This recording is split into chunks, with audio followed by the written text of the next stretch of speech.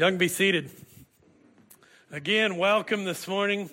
So thankful to have you. Paul, thank you for blessing us with those words and the reminder of that vertical and horizontal. What a beautiful way to put that. And I love this month where we get to center around our missionaries and think about them and pray for them and kind of get reinvigorated for it. It brings so much blessing. I don't think I'll ever forget. Corbin, I think it was you that brought that bag of change a few years ago and dumped it in there. And teens, I encourage you to be part of Giving to the Globe. I'll never forget that first year when we were up here and we flipped the cards around and it was incredible. And Kelly gamed us all. We were thinking we were short by about 40,000, and we were actually missing one number, which put us well over the goal. It's just a great time, and we look forward to seeing what God does again this year as we begin to pray about it. And I want to challenge you and encourage you to be praying about your part and what you do and how you can step into the mission of God abroad and step into the mission here in Canadian. There's so much that God has for us and so much we can do in His name. So as the summer of 2014, it was hot, it was humid, it was Clemson, South Carolina. And this particular scene happened to be taking place on the practice field at Clemson University of the Clemson Tigers. Eric McLean, a senior veteran offensive lineman, well known on campus, big, huge man, was making his way towards the water and towel area to kind of cool off. And in front of him in line was this scrawny little kid, a kid that to him didn't even look old enough to be on campus. And this young man had a Gatorade cup in one hand and a towel in the other. And as Eric McLean came up to him, he assumed that this young, scrawny kid was a water boy. And so he just came up and stuck out his big old mitt, waiting for this young guy to hand him the Gatorade cup. Well, a moment passed, and the little guy wasn't even looking at him. So after a moment, Eric McLean finally said, "Dude, give me the water, give me the towel." That's when everybody behind him started to crack up because they knew something that McLean did not. The guy he was trying to get the water from was freshman wide receiver and walk-on that year, Hunter Renfrow. Hunter Renfrow is quite the legend around Clemson athletics. Hunter walked on without any scholarship offer to a D1 school, and as legend has it, he walked on. He was 5'5", 155 pounds. Tiny. There's a famous picture that goes around about Hunter Renfrow that shows him on or in a waist-deep water with all the other wide receivers at Clemson. Of course, Clemson at the time had several wide receivers that have made the NFL. And standing in this waist-deep water, I looked up the picture, and I would have shown it to you, but it's kind of hard to see what I'm talking about.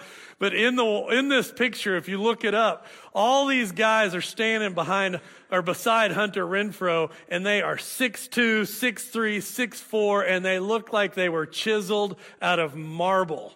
They are ripped, six-packs, all that stuff, all the stuff I thought I should get naturally, and it doesn't happen, right? And then at the end of the picture is Hunter Renfrow, this short, white kid with a hairy chest who's doing his best impression of an early dad bod, right? He looks way out of place.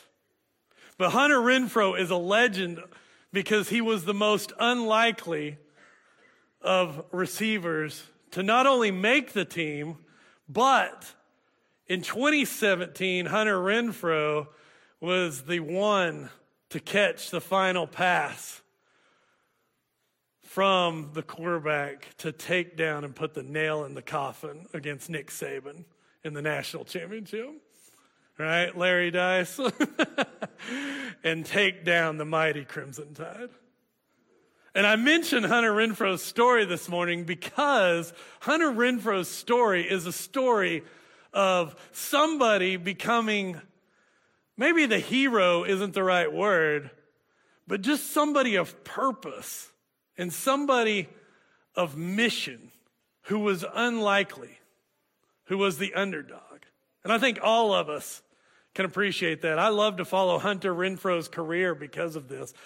I had an intern in Stillwater when I worked there whose name was Hunter Renfro. He had a Twitter account. The night that Hunter Renfro caught this pass, my intern's Twitter feed went crazy. Everybody thought he was this Hunter Renfro.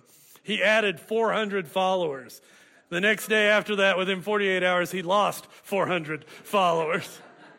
But Hunter Renfro, I love his faith in Jesus Christ, but I love that he is unlikely. And this morning I want to share with you a story that's even greater than Hunter Renfro's.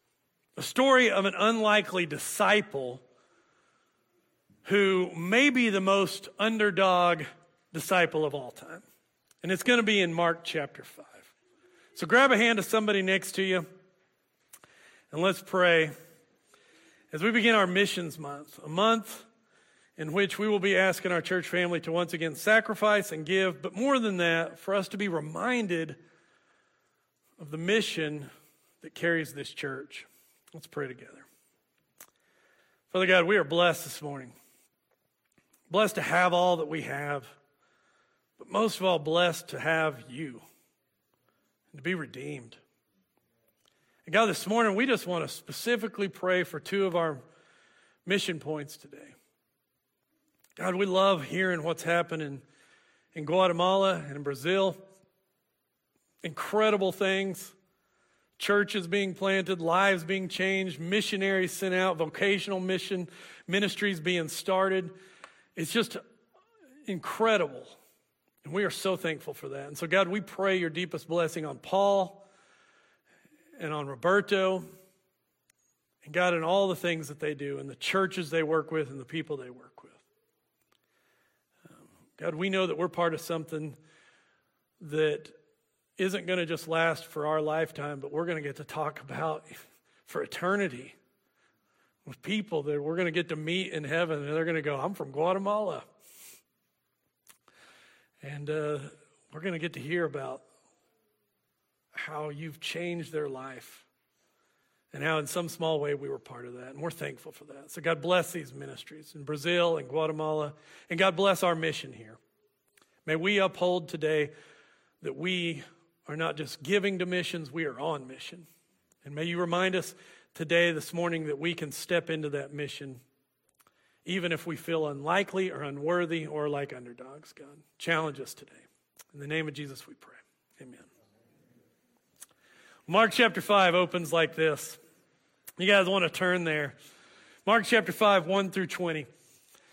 The text says, they went across the lake. Now, what just happened was Jesus has been doing ministry and crowds have been gathering.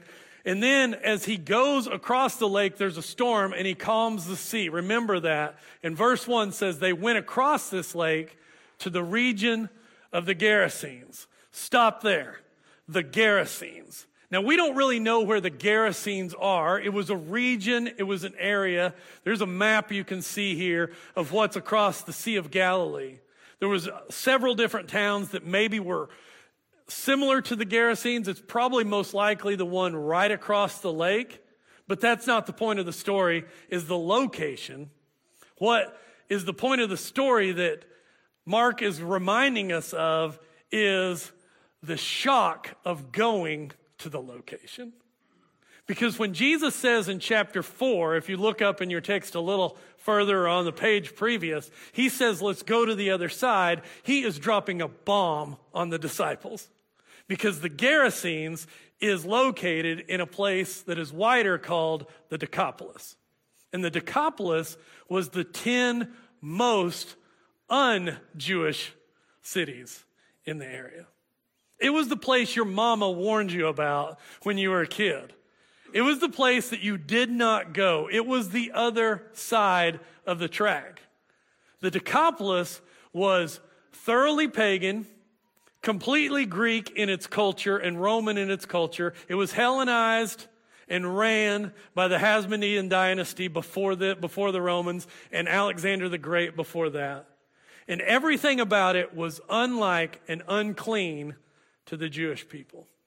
I'm sure the disciples who grew up in Capernaum, and there's at least 4 of them, were told, don't you walk around the other side of the lake. Or at least, don't you be there in the Decapolis after dark. But Jesus, breaking down walls here, says in chapter 4, let's go across to the other side. Let's go to that part of the world. The Decapolis is a field trip that is a step in faith. The Decapolis or the Gerasenes are off limits.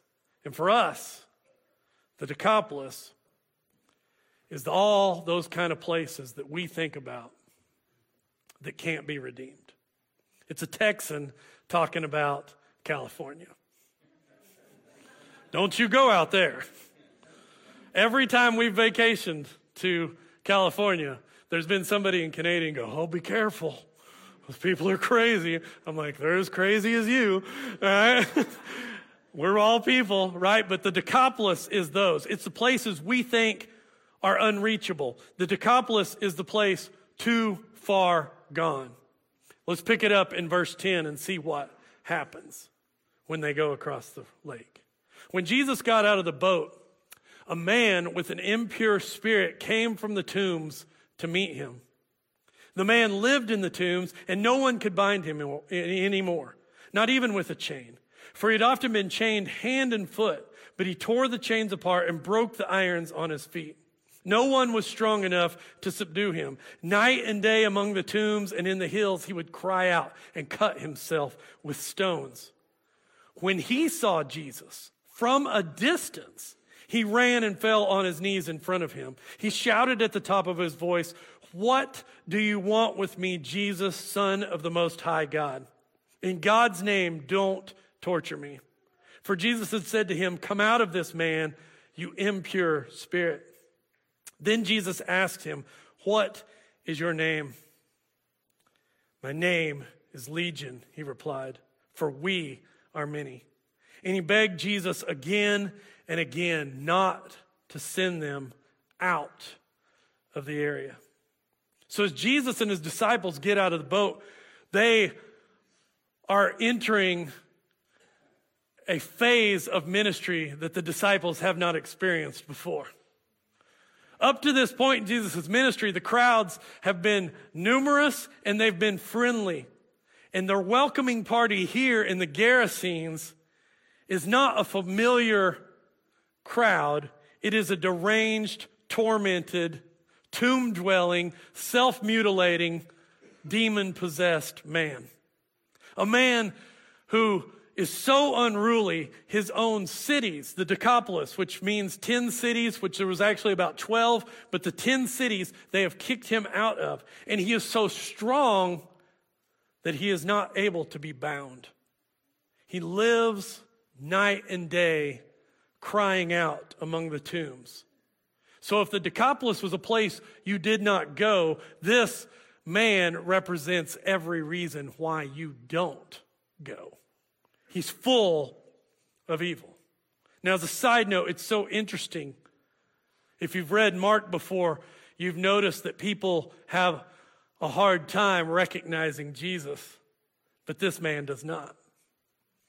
He recognizes Jesus in the text up to this point better than anyone. He knows who is the Son of the Most High, and then he also knows who he is. When Jesus says, "What is your name?" he says, "Legion." Which, another side note, is such a loaded term. There was an actual legion of Roman soldiers living in the Decapolis and operating out of the Decapolis at this time. In fact, we know from history it was the 10th Legion. And this will be really interesting here in a second. The 10th Legion of Roman army was around 2,000 to 4,000 soldiers, and they patrolled all of Judea, kept people in line, crucified the unruly, struck down any rebellion, but they had a mascot. And their mascot we actually have an imprint of. You can see it on the bottom. It looks like a donkey, but it's a pig. The 10th legion, who this man calls himself a legion of demons, was represented in Rome by pigs. Let's keep going, and that'll make a lot of sense. Verse 11 through 17. A large herd of pigs was feeding on the nearby hillside. This is in the Decapolis, where there is a legion of Roman soldiers who carry around a mascot of pigs. The demons begged Jesus, "Send us among the pigs and allow us to go into them." He gave them permission, and the impure spirits came out and went into the pigs. The herd, about 2,000 in number, rushed down the steep bank into the lake and were drowned. Crazy story. Those tending the pigs ran off and reported this in the town and the countryside, and the people went out to see what had happened. When they came to Jesus, they saw the man who had been possessed by the legion of demons sitting there, dressed and in his right mind, and they were afraid. Those who had seen it told the people what had happened to the demon-possessed man and told about the pigs as well. Then the people began to plead with Jesus to leave their region, the region of the Decapolis. Now, here in this middle of the story, 11 through 17, we get some strange, incredibly strange details, some facts. We get facts about the number of pigs. We get these facts about pigs running over a hillside and drowning in the Sea of Galilee. It's a passage that you should shake your head at, no matter how many times you read it, and go, what in the world is going on? But don't miss what's just happened. Mark here is working on several different levels, and he's working on some pictures and metaphor. If you look back up in the previous chapter, what has Jesus just done? He's just done a miracle of calming a sea. Well, what's a sea, or what is bodies of water to the Jewish people? The water is a tumultuous place of chaos. Genesis 1.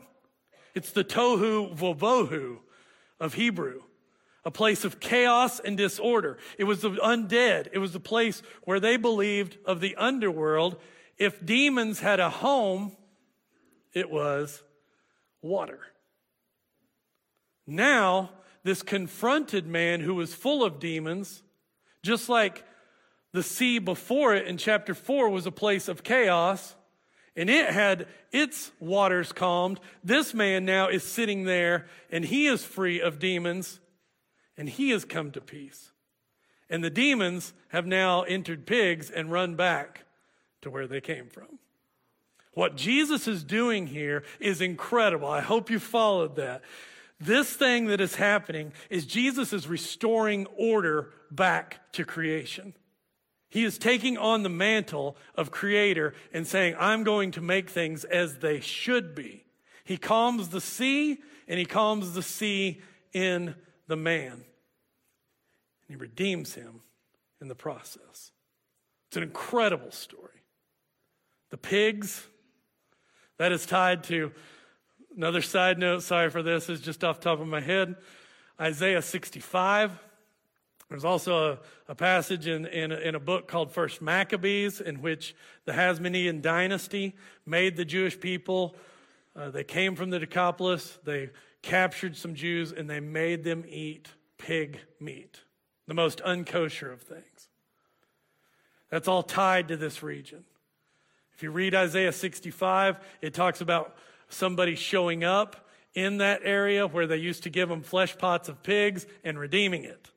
Jesus is fulfilling that here in Isaiah 65. But I'm getting off topic. Let's get back to the story. Here's what happens to wrap it up, and this is where we're going this morning. So you have a story of Jesus showing up in an unlikely place with an unlikely man, calming him, restoring him, bringing order out of chaos. And then here's what happens to close the story, verse 18 through 20. As Jesus was getting into the boat, the man who had been demon-possessed begged to go with him.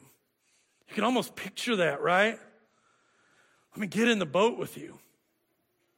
But Jesus did not let him, but said, go home to your own people and tell how much the Lord has done for you. and how he has had mercy on you."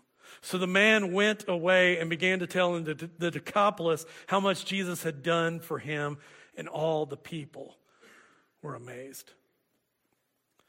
So Jesus has been asked to leave, and he politely obliges. He doesn't start anything. He doesn't start a fight with the people of the Decapolis. They're afraid of what he's just done. They've seen something happen that they can't explain, so they ask him to leave. And as he's ready to leave, and his disciples are getting into the boat, they've got a +1 on the reservation. All of a sudden, here's this man formerly known as Legion trying to get into the boat with them, right? I think we understand the sentiment. What would you do? Of course you'd want to get in the boat with the guy who had just completely changed your life.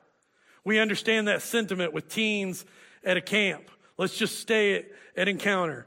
With men and women on retreat. I want to stay here.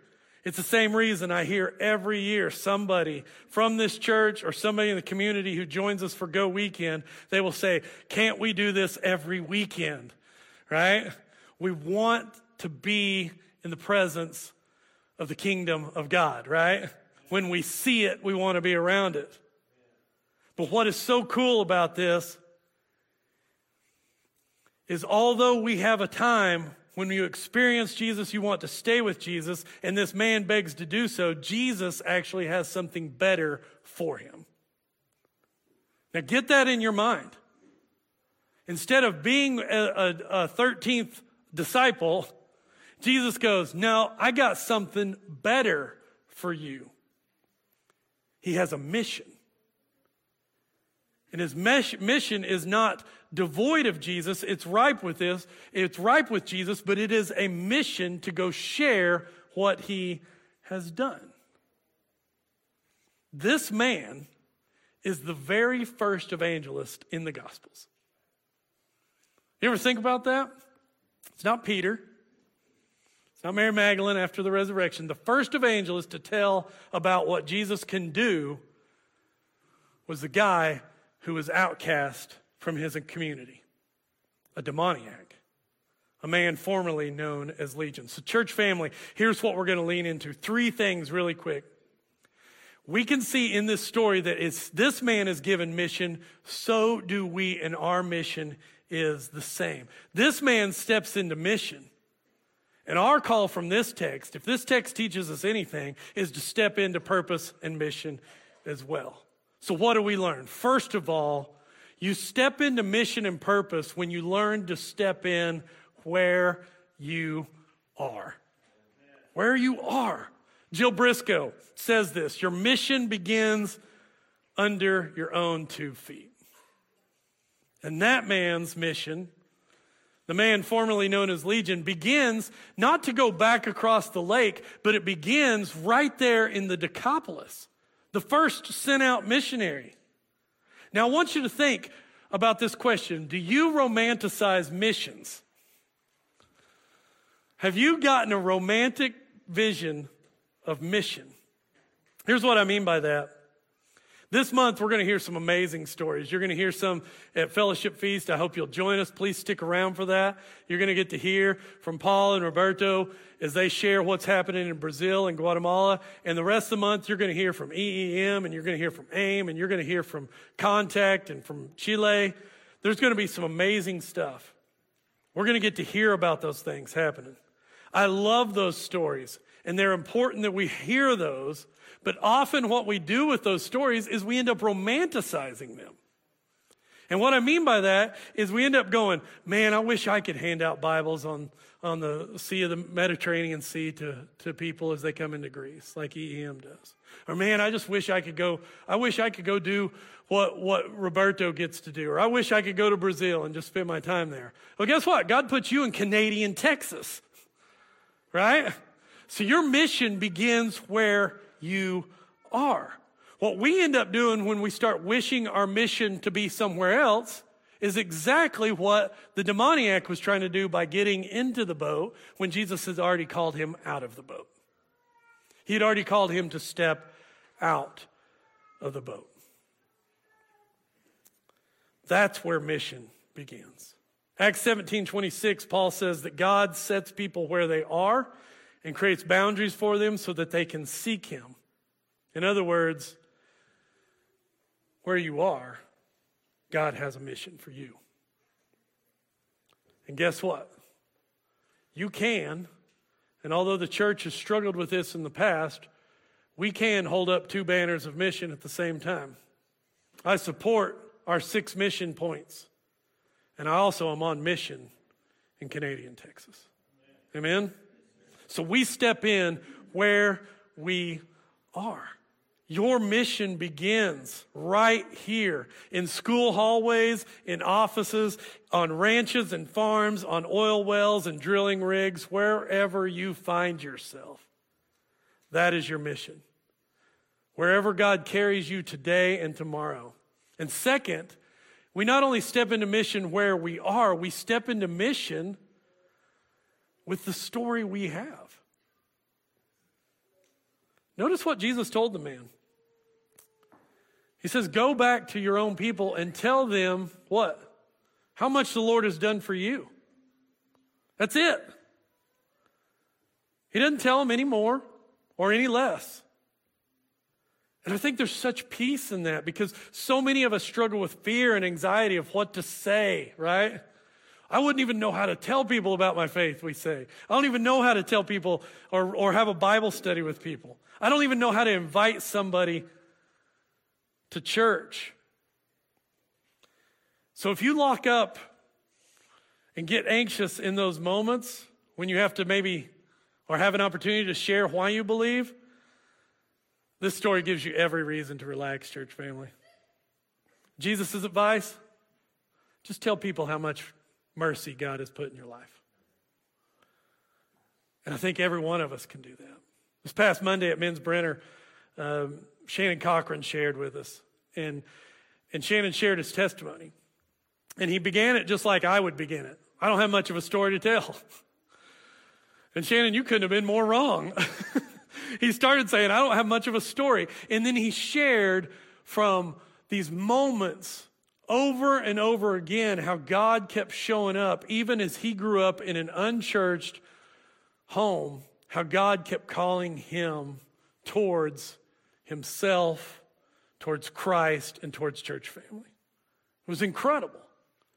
And what Shannon simply did was share the story he had.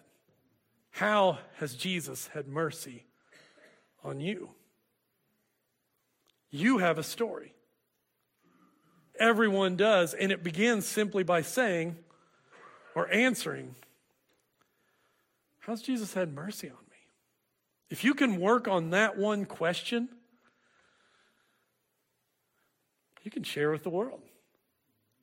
I tried to imagine this week what it was like for that demoniac, the man formerly known as Legion, to walk back into town and begin to tell his story, right? Maybe somebody walks up to him and is like, you look familiar, right? You look really familiar. Do I know you? Maybe the demoniac said, I don't know, maybe. You may have heard about me or from me. You ever hear anybody howling at night? Right? Oh, and then finally it dawns on the person, I know who you are. You used to live in the cemetery. What are you doing in town? Right? And the demoniac maybe says, yeah, that's me. I don't go by that name Legion anymore, though. You can call me Joseph or Shlomo. I don't know, whatever it would be. That's Samuel in Hebrew, by the way. And then the guy maybe looks at him and goes, oh, you're wearing clothes now. Awesome. And then the guy's able to say, here's what happened in my life. Here's what's different. This man named Yeshua, who I now know as the Christ, did this. And every one of us can do that. I believe he did exactly that. And the reason I believe that will come up here in just a second. But not only do we step in where we are and step in with the story we have, the last thing we learn here from Mark chapter 5, 18 through 20 is you step in and you don't hesitate. This man did not hesitate. And we know this if you flip over just a couple pages in Mark chapter 7, We know that he did exactly what Jesus asked him to do. Look at these passages. Mark 7:31-32. It's on the screen. Then Jesus left the vicinity of Tyre and went through Sidon down to the Sea of Galilee. So he's back in the Galilean area. And then he went to the region of the Decapolis. So he crosses back over. There's 2 or 3 times in Scripture that Jesus shows up in the Decapolis. There's twice here in Mark. There, some people brought to him a man who was deaf and could hardly talk, and they begged Jesus to place his hands on him. Now remember chapter 5. What did they beg him to do? Get out. He shows back up sometime later, weeks, a month, I don't know. And now they're begging him to heal. How do they know? What's changed their mind? What's changed in their perception of Jesus from get out to now come near is this man, the demoniac, has been going and telling without hesitation. He's evangelizing. He's sharing. The man formerly known as Legion, that's who changed their mind. Those who were once fearful are now saying, we heard about what you did. Your mercy changed that man. Now help us with this deaf and mute man. We don't hesitate, church family. The demoniac didn't say, okay, Jesus, I'm not getting in the boat, but I'm just going to hang out. What he did was when his life was changed with all sorts of passion, it seems, he goes and tells. And Scripture proves it. He told, he shared, he invited. He invited people to know Jesus. He had a mission, and he stepped right into it. So yesterday I got to spend some time with people I hadn't seen in 2 decades, some of them 3 decades. I went to a funeral in Sherman, Texas, of a man that at the time I didn't appreciate when I knew him, but over years and years I've learned to appreciate. His name was Denton Wiggins, and Denton was my youth deacon. We didn't have a youth minister. We didn't have a Barry Hobson. We had deacons that took control of our youth group and tried to help us, and Denton was the main one.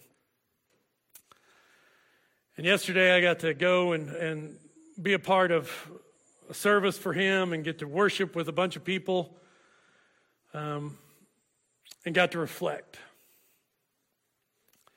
And the thing I've reflected on most, I want to share with y'all because it's been a challenge to me and I want to share it as a challenge to y'all.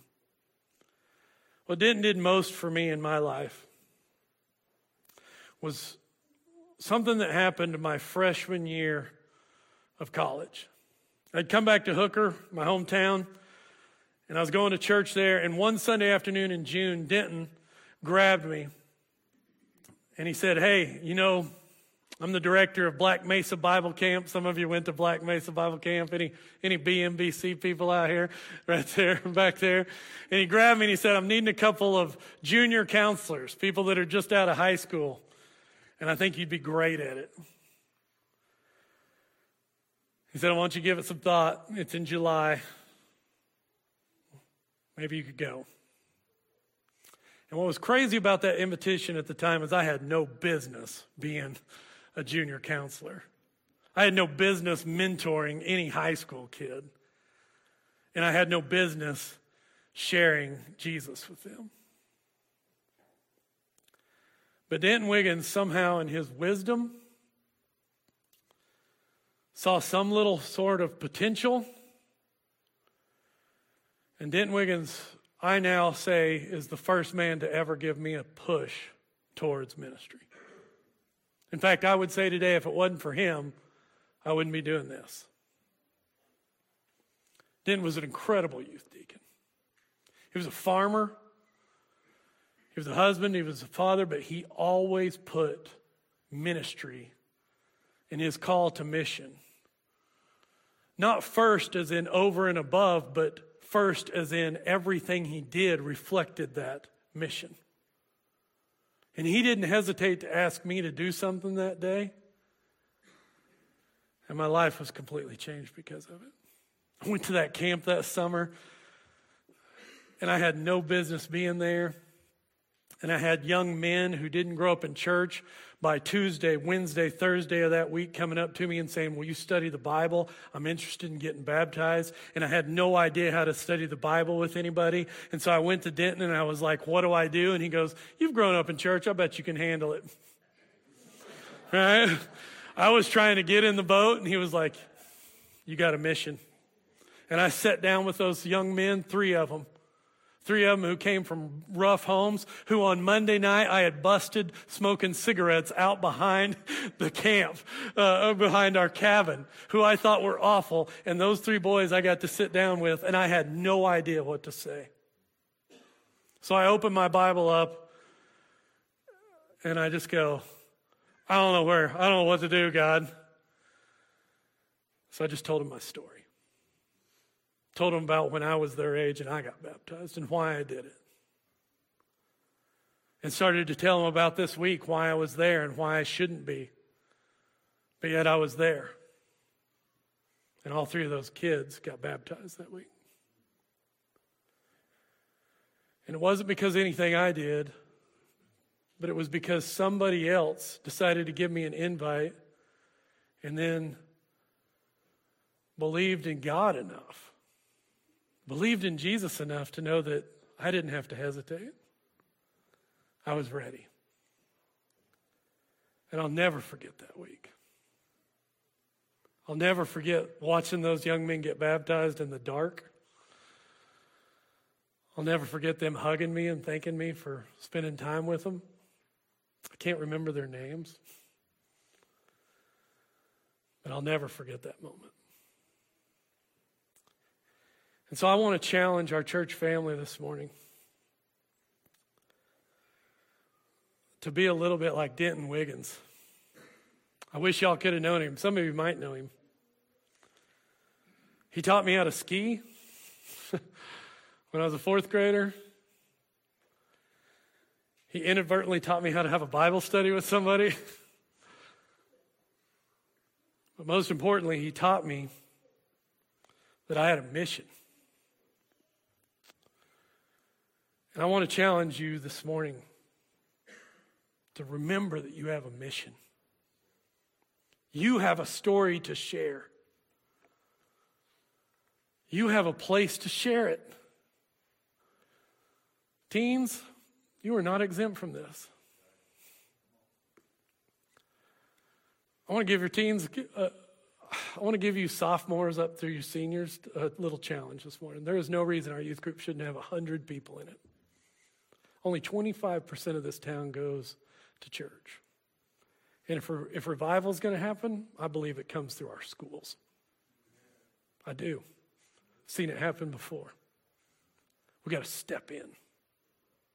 And church family, we got to step in. So my challenge is this. This week, begin to pray about one person you need to invite to church. That's what Denton Wiggins did. He just invited me to camp. Changed my entire life. Who do you need to invite to say, come and see what God is doing?